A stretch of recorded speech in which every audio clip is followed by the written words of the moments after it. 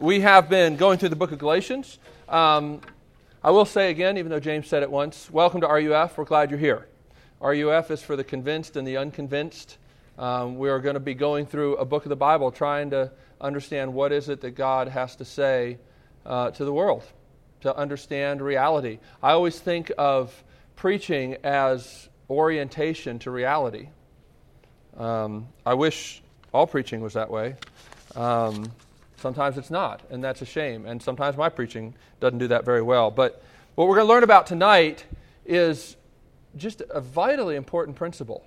And it actually comes out of a story, and yet we're going to learn from the way Paul gets in Peter's face and the way he does that and why he does that. We're going to learn something vitally important for understanding what is it that makes Christianity unique and why does it matter and why is the gospel described not just as a cool idea, but as the power of God?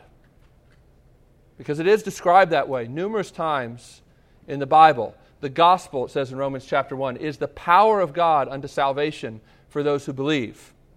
And one of the things that Paul is dealing with in this letter that he's written to these people, these Galatians, people that he knew, that he had first taught about Jesus, and now some false teachers have come and have robbed these people. They've bought into some false teaching that's robbed them of their joy and of the power.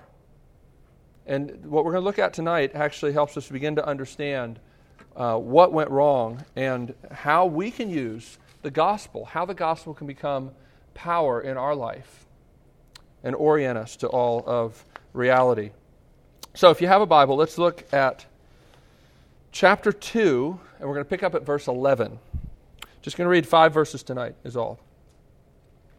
Now, remember, this is a story. Paul had been, basically talking about how these false teachers had said that Paul got his gospel from the other apostles. He learned it from them, and he had garbled it. He hadn't really gotten it quite straight. And so these other teachers had come in after Paul and said, Paul, he got you off to a good start, but he missed some things. And now we've come from the official apostles, the real apostles, to tell you the rest of the truth, which is not only do you need to believe in Jesus, but you also need to obey all of the Jewish laws that mark you as distinctively Jewish, the things that have to do with the kinds of ways that you wash and obey different cleansing rituals, the kind of foods that you eat, even circumcision, the practice of circumcision, which was something that set Jews off apart from other people in other cultures. You need to obey all these things. After all, God revealed His truth to the Jews first, and Christianity is built on that, so it only makes sense that you should become Jewish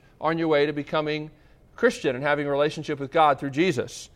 And that's what these people have come to say. And Paul has been defending himself and saying, no, that's not actually true at all. I got my gospel directly from God. I did go up and meet with the other apostles, and we agreed that we all had the same belief and understanding of what the gospel was. I'm not derivative from them in any sort of way. And that's where we're at here. He's continuing that line of defense, and he talks about another story, which is here in verse 11. When Peter came to Antioch. Now, Antioch is a Gentile area. It's not a Jewish area. It's the place where Paul was living at this point. And when Peter came to Antioch, I opposed him to his face because he was clearly in the wrong. Before certain men came from James, who's another one of these apostles, he used to eat with the Gentiles. But when they arrived, he began to draw back and separate himself from the Gentiles, because he was afraid of those who belonged to the circumcision group. The other Jews joined him in his hypocrisy, so that by their hypocrisy, even Barnabas was led astray. When I saw that they were not acting in line with the truth of the gospel, I said to Peter in front of them all, "You are a Jew, yet you live like a Gentile, and not like a Jew. How is it then that you force Gentiles to follow Jewish customs? We who are Jews by birth and not Gentile sinners know that a man is not justified by observing the law, but by faith in Jesus Christ. So we too have put our faith in Christ Jesus, that we may be justified by faith in Christ and not by observing the law. Because by observing the law, no one will be justified." Let's pray together briefly, and then we're going to unpack this. Lord, we do thank you for this word, this portion of your word. And we pray, Lord, that we could sit in it for a few minutes now, that it could get into our bones, that it could change not just what we think, but the very way that we live. We ask this in Jesus' name and for your glory. Amen. I should start out, I guess, defining a Christianese kind of word. You know what Christianese is? Christianese is sort of this language that Christians speak that nobody else can understand. And if you've not grown up in a church, in particular kinds of churches, you may not understand a lot of the lingo that Christians use. It's really a shame that phenomena exists, because so many of the words that are Christianese words weren't originally intended to be religious words at all. This word justification, for instance, or the word redemption, we think of those as religious words. They weren't originally. Paul used those words because they communicated to people in his culture, not because they were religious words that only religious people understood. But this word justification, what does it mean to be justified? It means basically to have the approval, the commendation, the judgment saying, you are beautiful in my sight. And when it's used in this context, like it is here in the last couple verses, it's talking about, what does God think about you? The heart of Christianity is that Christians are those who are justified in God's sight. In other words, when God looks at people who are Christians, what the Bible teaches us is He looks at them and says, you are beautiful in my sight. I think that, unfortunately, a lot of times Christians just focus on doing the right things and not the wrong things, and lose this whole aesthetic sense that is so important to this idea of justification. That it's not just doing the right thing, it's the beauty that comes from holiness. It is doing the right things. It's not just keeping your nose straight and not breaking, out of the pack at all. It really is the beauty of God's righteousness that's been given to you. When God looks at you, to be justified means that you're seen as beautiful in God's sight. Now the question is, why? And this is the debate that Paul and these false teachers have. Paul says that to be seen as beautiful in God's sight, the only thing you need is to trust in Jesus and ask that beauty would be given to you. To believe that He lived and died in the place of sinners, to give that beauty to people that don't deserve it. Faith in Christ is all you need for that beauty to be yours. The false teachers came along and said, well, not exactly.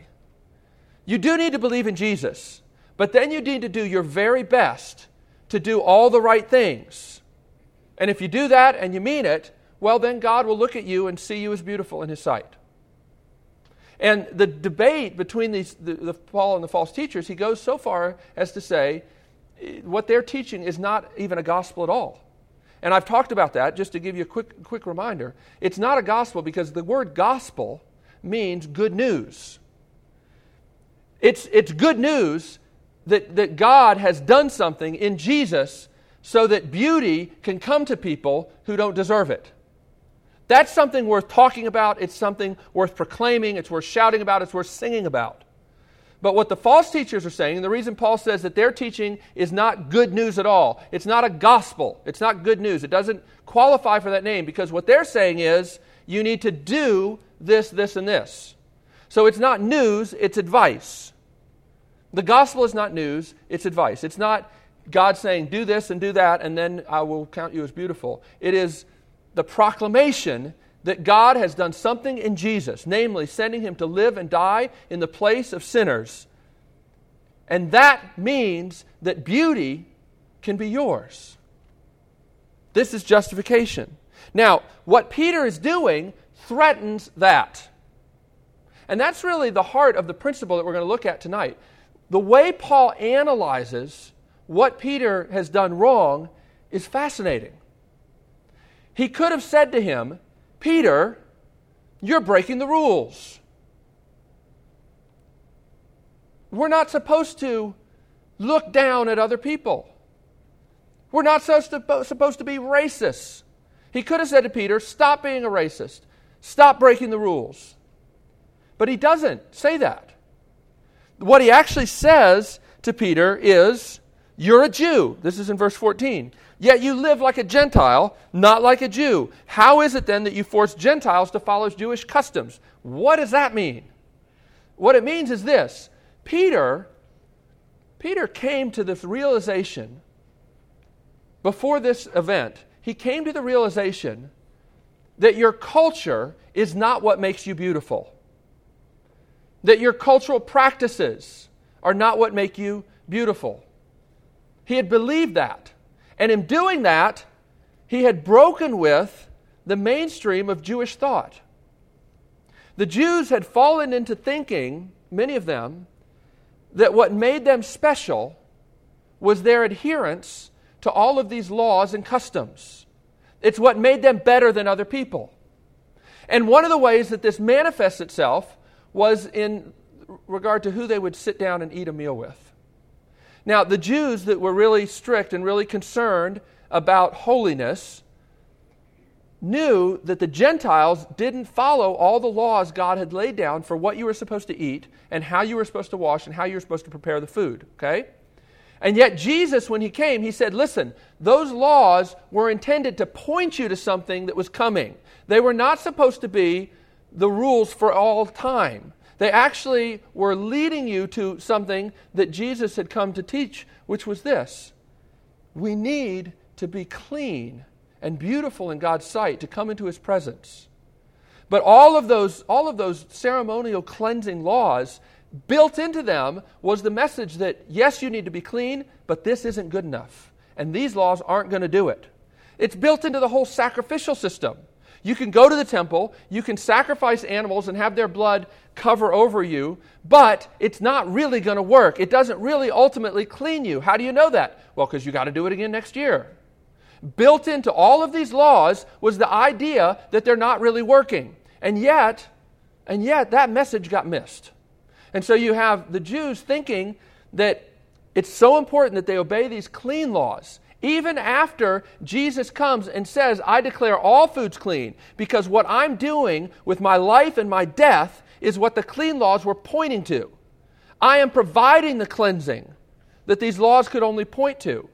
Therefore, these laws don't need to be obeyed anymore. They don't function anymore in the same way. Now, what happens, you see, is that some of the Jews were really kind of wigged out by that. They didn't like that idea. Even Peter had a hard time believing that. And I mentioned last week, God had to give him a vision of this sheet coming down with all these different animals. Some of them you were allowed to eat as a Jew, some of them you weren't. And a voice spoke to him and said, Peter, rise up, kill, and eat. This is in Acts chapter 10 and Acts chapter 11 if you want to read about this. And Peter eventually got it. He realized that God was welcoming not just Jews, but Gentiles, non-Jews, into a relationship with him. It was hard for him to get that lesson, but he got it. And that's why Paul says, you've been living, you're a Jew, yet you live like a Gentile. In other words, you've been living like somebody who doesn't feel they need to obey these food laws to be beautiful in God's sight anymore. And that's great, because that's true. But now, some of these other Jewish Christians have come from James. I don't think James actually sent them or told them to say this, but they came from James, or at least claimed to be from James. The Greek is a little nebulous in that regard. But these people came from James, and Peter shrinks back from this, I guess, enlightened understanding that God had given him. And he begins to not eat with the Gentiles that he had been eating with. By doing that, what he's saying to the Gentiles is, you're not clean enough. You're not beautiful enough. There's something you need to do if you're going to be clean and accepted in God's sight. That's why Paul takes this so seriously. He's saying, what you're doing, it may seem like a minor thing, shrinking back from eating with these Gentile brothers and sisters. But what you're actually doing, what you're actually communicating to these people is they don't measure up. How can you do that? Peter, have you forgotten that the reason you measure up is not because of what you did? You can't be beautiful in God's sight by what you do, or what he describes as the works of the flesh, or by observing the law. You can't be beautiful doing that. And yet, by your very actions, you're telling these Gentile people that when they thought they could be beautiful and fully acceptable to God merely by faith in Jesus, now you're telling them by your actions that they haven't done enough. It's not good enough. And so Paul says to him, Paul says to him this thing he says in verse 14. But notice at the beginning of verse 14, why he says it the way he does. And this is the principle that we get at here. He says, when I saw that they were not acting in line with the truth of the gospel, I told Peter in front of them all, you're a Jew, and all that I've just said. Paul's analysis of what's happening is not just that Peter did the wrong thing, but that Peter was acting in a way that contradicted the truth of the gospel. That he was giving a lie to the gospel message by the way he was living. Again, because what he was communicating was, faith in Jesus is not enough for you to be beautiful. You also need to keep doing all these clean laws. Cover your bases. It makes sense, right? It makes sense. Why not cover your bases? Paul says if you're covering your bases, you don't really have faith in Christ. And what this means, and this is fascinating, a couple lessons that we learned from this. And the first is this. We should think of the gospel not just as the bare minimum of truth that gets us in the Christian club, however you think about that. If you're somebody who's wondering what is Christianity, I suspect that if you've hung around with Christians, you probably have thought that the gospel was like a small little paragraph that you needed to give mental assent to, and then you were in. Or maybe you needed to go forward at a meeting and pray a prayer, and they would tell you the words, and you just say it, and then you're in. The gospel is generally regarded by a lot of people, Christians and people outside of Christianity who are trying to figure out Christianity, it's regarded as the bare minimum you need to get in. But what Paul is showing us here is the gospel is a continual need of even an apostle. Even somebody who'd been with Jesus, like Peter, could still live in such a way, and did live in such a way, that he had shown that he had lost, in a sense, an orientation to the gospel. Now, what does that mean? The gospel is you're beautiful, not because of what you did, but because of what Jesus did. And he gives you credit for that. But when you fail to remember that, then you begin to have to cover your bases some way. You begin to have to count on something to make you beautiful, to make you feel beautiful. That's the principle, is that you have a continual need to be reoriented to the truth that the gospel, the good news about what Jesus did, is what makes you beautiful. And that Christians, even Christian leaders, even apostles, forget that. And it manifests itself in all kinds of different ways. In Peter's life, it manifests itself in him being a racist. But what Paul says is, that's just the surface. What's actually going on is he's failed to orient himself and his life and his way that he relates to people. He's failed to orient that to the truth that is the gospel. Which means the gospel is not just how you get in. It's how you grow. It's how you live. Most Christians have way too small of an idea of what the gospel is and of why it matters. Paul, by rebuking Peter this way, is showing us is that the gospel is the way that you get set free from anything that enslaves you. If you're enslaved by your fear of other people, ultimately it's a gospel issue. Ultimately it connects to what you believe or have forgotten about God and what He's done. Let's see how this works out. The gospel, think of it this way, the gospel is almost a path. It has a way of speaking into every issue of life. And yet, there are false gospels, if you will, that seek to also speak into every area of life and to provide an alternate framework for how we can live. There was a great old church father named Tertullian, and he said it this way. He said that just as Jesus was crucified between two thieves, remember on the cross, there was thieves on either side of him. Just as Jesus was crucified between two thieves, this doctrine of justification, the idea that you're beautiful in God's sight solely because of what Jesus did, so that doctrine of justification is always being crucified between two thieves. There are two beliefs and orientations to life that threaten to rob the truth of the gospel and rob the joy and the comfort and the power the gospel should bring. And they are this. On the one hand, you have moralism or legalism. It's what I've probably talked about the most so far this semester. because it's the issue that is really plaguing the Gentile or the Galatians. This issue that it's not enough to believe in Jesus. There are also certain things you need to do. There are things you need to do to really get in good with God. That's moralism. That's a denial of the gospel. It's saying that believe in Jesus is not enough. You also need to do these things. Then on the other hand, you have what might be described as relativism or pragmatism. It's the idea that truth doesn't matter, that you don't have to live in a particular way that God has said. You basically are free to do whatever you want, whatever works. So on the one hand, you have this idea over here, which says moralism. There's something you have to do. Over here, it basically says there's nothing. There's no external authority. You basically can do and feel and think whatever you want, whatever works for you. And whenever we approach different issues, we can seek to orient ourselves in those ways rather than the gospel. Maybe an example would help. If you think about the issue of discouragement, or maybe, the issue of discouragement. Maybe you're suffering and there's been hard things that have come into your life. I suspect that you can all identify with this.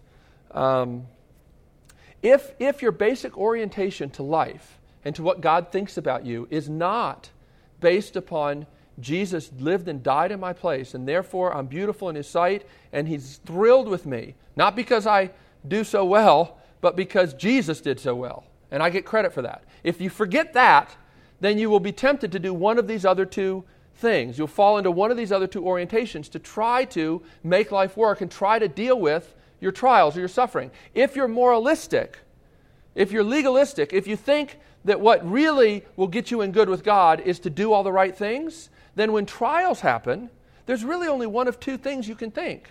Either you hate yourself because you're obviously not doing the right things to get God to bless your life, or you hate God because He's not keeping His end of the bargain.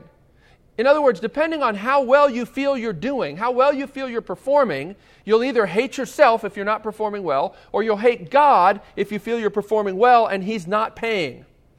If He's not paying you for how well you're doing and all the sacrifices you're making, if He's not bringing blessings into your life as you would define blessings, well then, something's went wrong, you see? Because ultimately, moralism is not an attempt to love God, it's an attempt to manipulate God.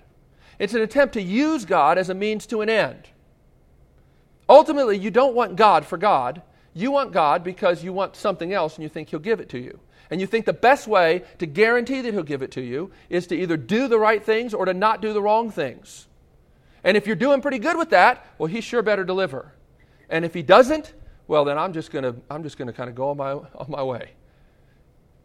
But if you're not doing the right things, and this is what most people, if they're Christians and they're living in this sort of false idea over here, every week they come to church and they hear more and more things they're supposed to do, they feel like crap all the time.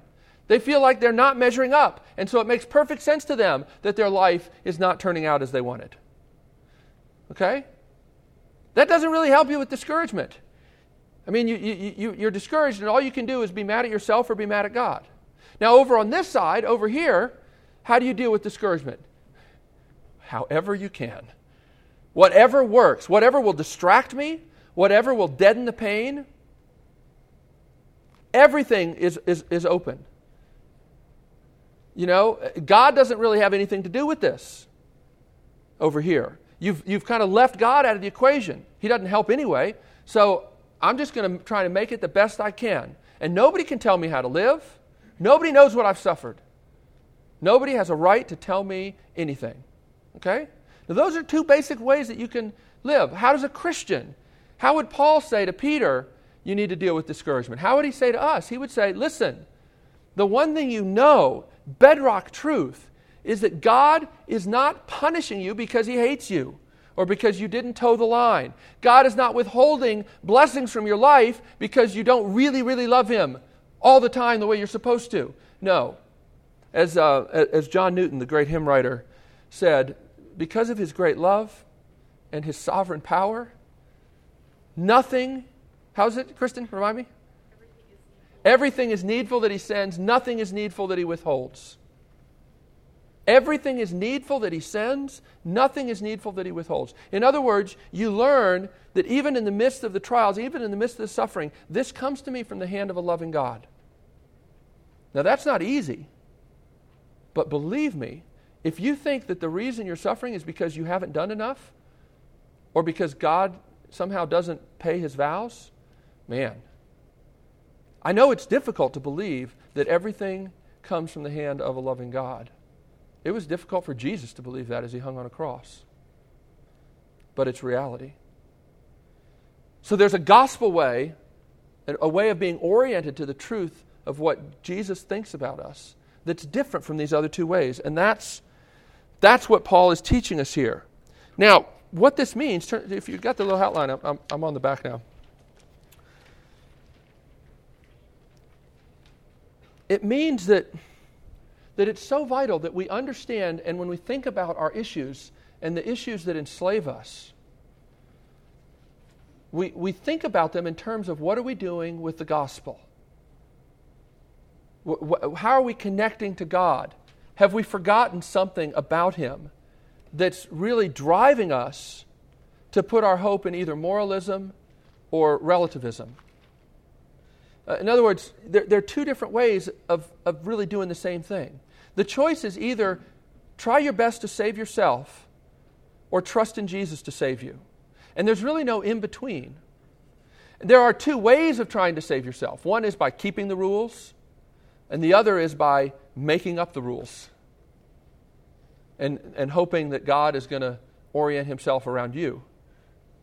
But both of those are really two sides of the same coin. They're both ways of saying, I want to stay in control. And I want to be in charge of taking care of myself. Okay?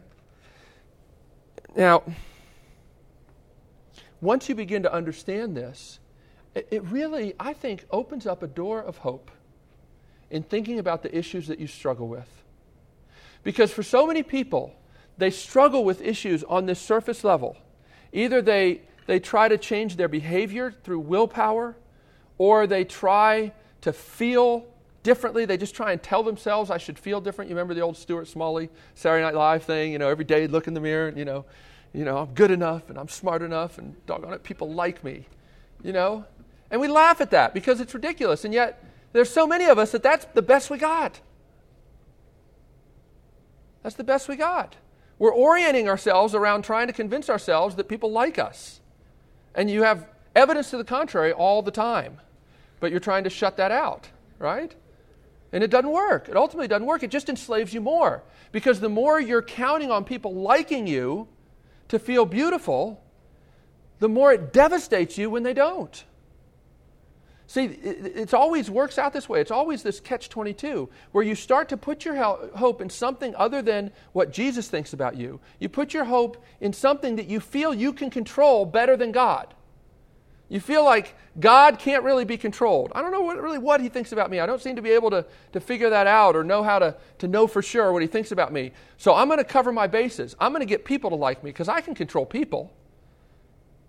I could do that. Now, most of us aren't so crass as to probably even admit it to ourselves. But that's what we do. That's what we think. That I can control what people think about me. And I can do it so well that that's good enough. I can actually count on that for my sense of self-worth. And then you just can't get them to like you, and it doesn't make any sense. Why? Maybe you don't even know the stories that are circulating about you. Yikes. See, you realize quickly you can't control what people think about you.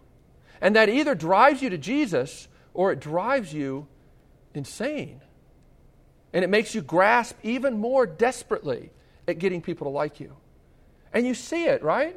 You see it in yourself and you see it in your friends. You think, why are they so needy? It's because once you start down that road, once you forsake Jesus as being enough, and you start down the road of anything else, it ends up taking over you. It ends up controlling you. And it doesn't matter. You can try and tell yourself that you're good enough and beautiful enough all day long. You can try to use your willpower to quit saying yes to everything that you shouldn't be saying yes to. But it won't help you Because ultimately what you have is a failure to be oriented to the truth of the gospel. Ultimately, you say yes to everybody because you don't trust Jesus' love enough to be okay with people being disappointed in you. I'm preaching to myself. We're all like this. There are things that enslave us, and once we start going down that road, we get more and more desperate to make it work, and more enslaved, and more vulnerable. And so what I'm saying is, and what Paul is saying and teaching us here, is that the core of what's going on is that we've left the truth of the gospel. We've tried to live by a different truth. We've tried to live by a different truth. We've tried to walk in line with the truth that if you do the right things, everything will work out. And that isn't really working. Or then we try and live by this other truth over here, which says, you just decide how you want to live. You just be free to be you.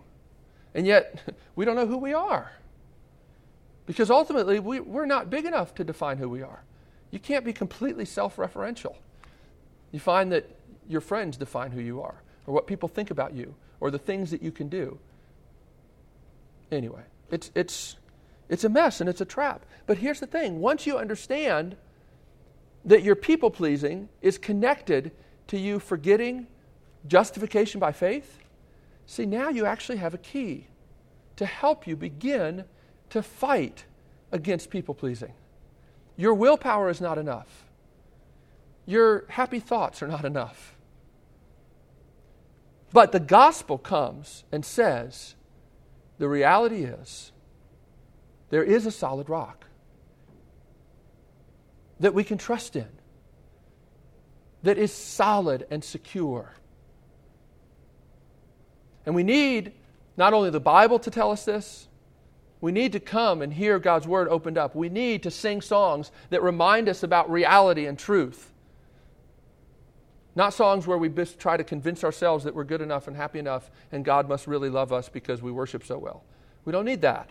We need songs that remind us of the fact and orient us to the reality that there's nothing that we can do that can earn God's love more, and there's nothing we can do to make God love us less if we are in Christ.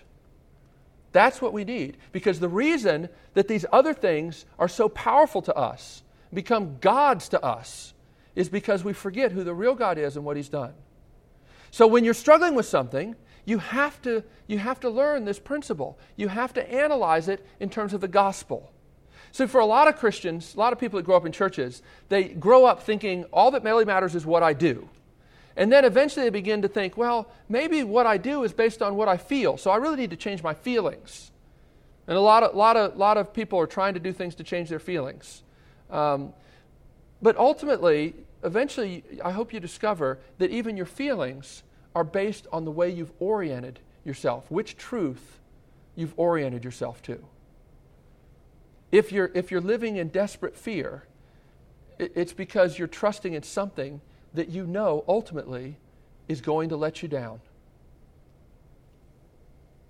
Right?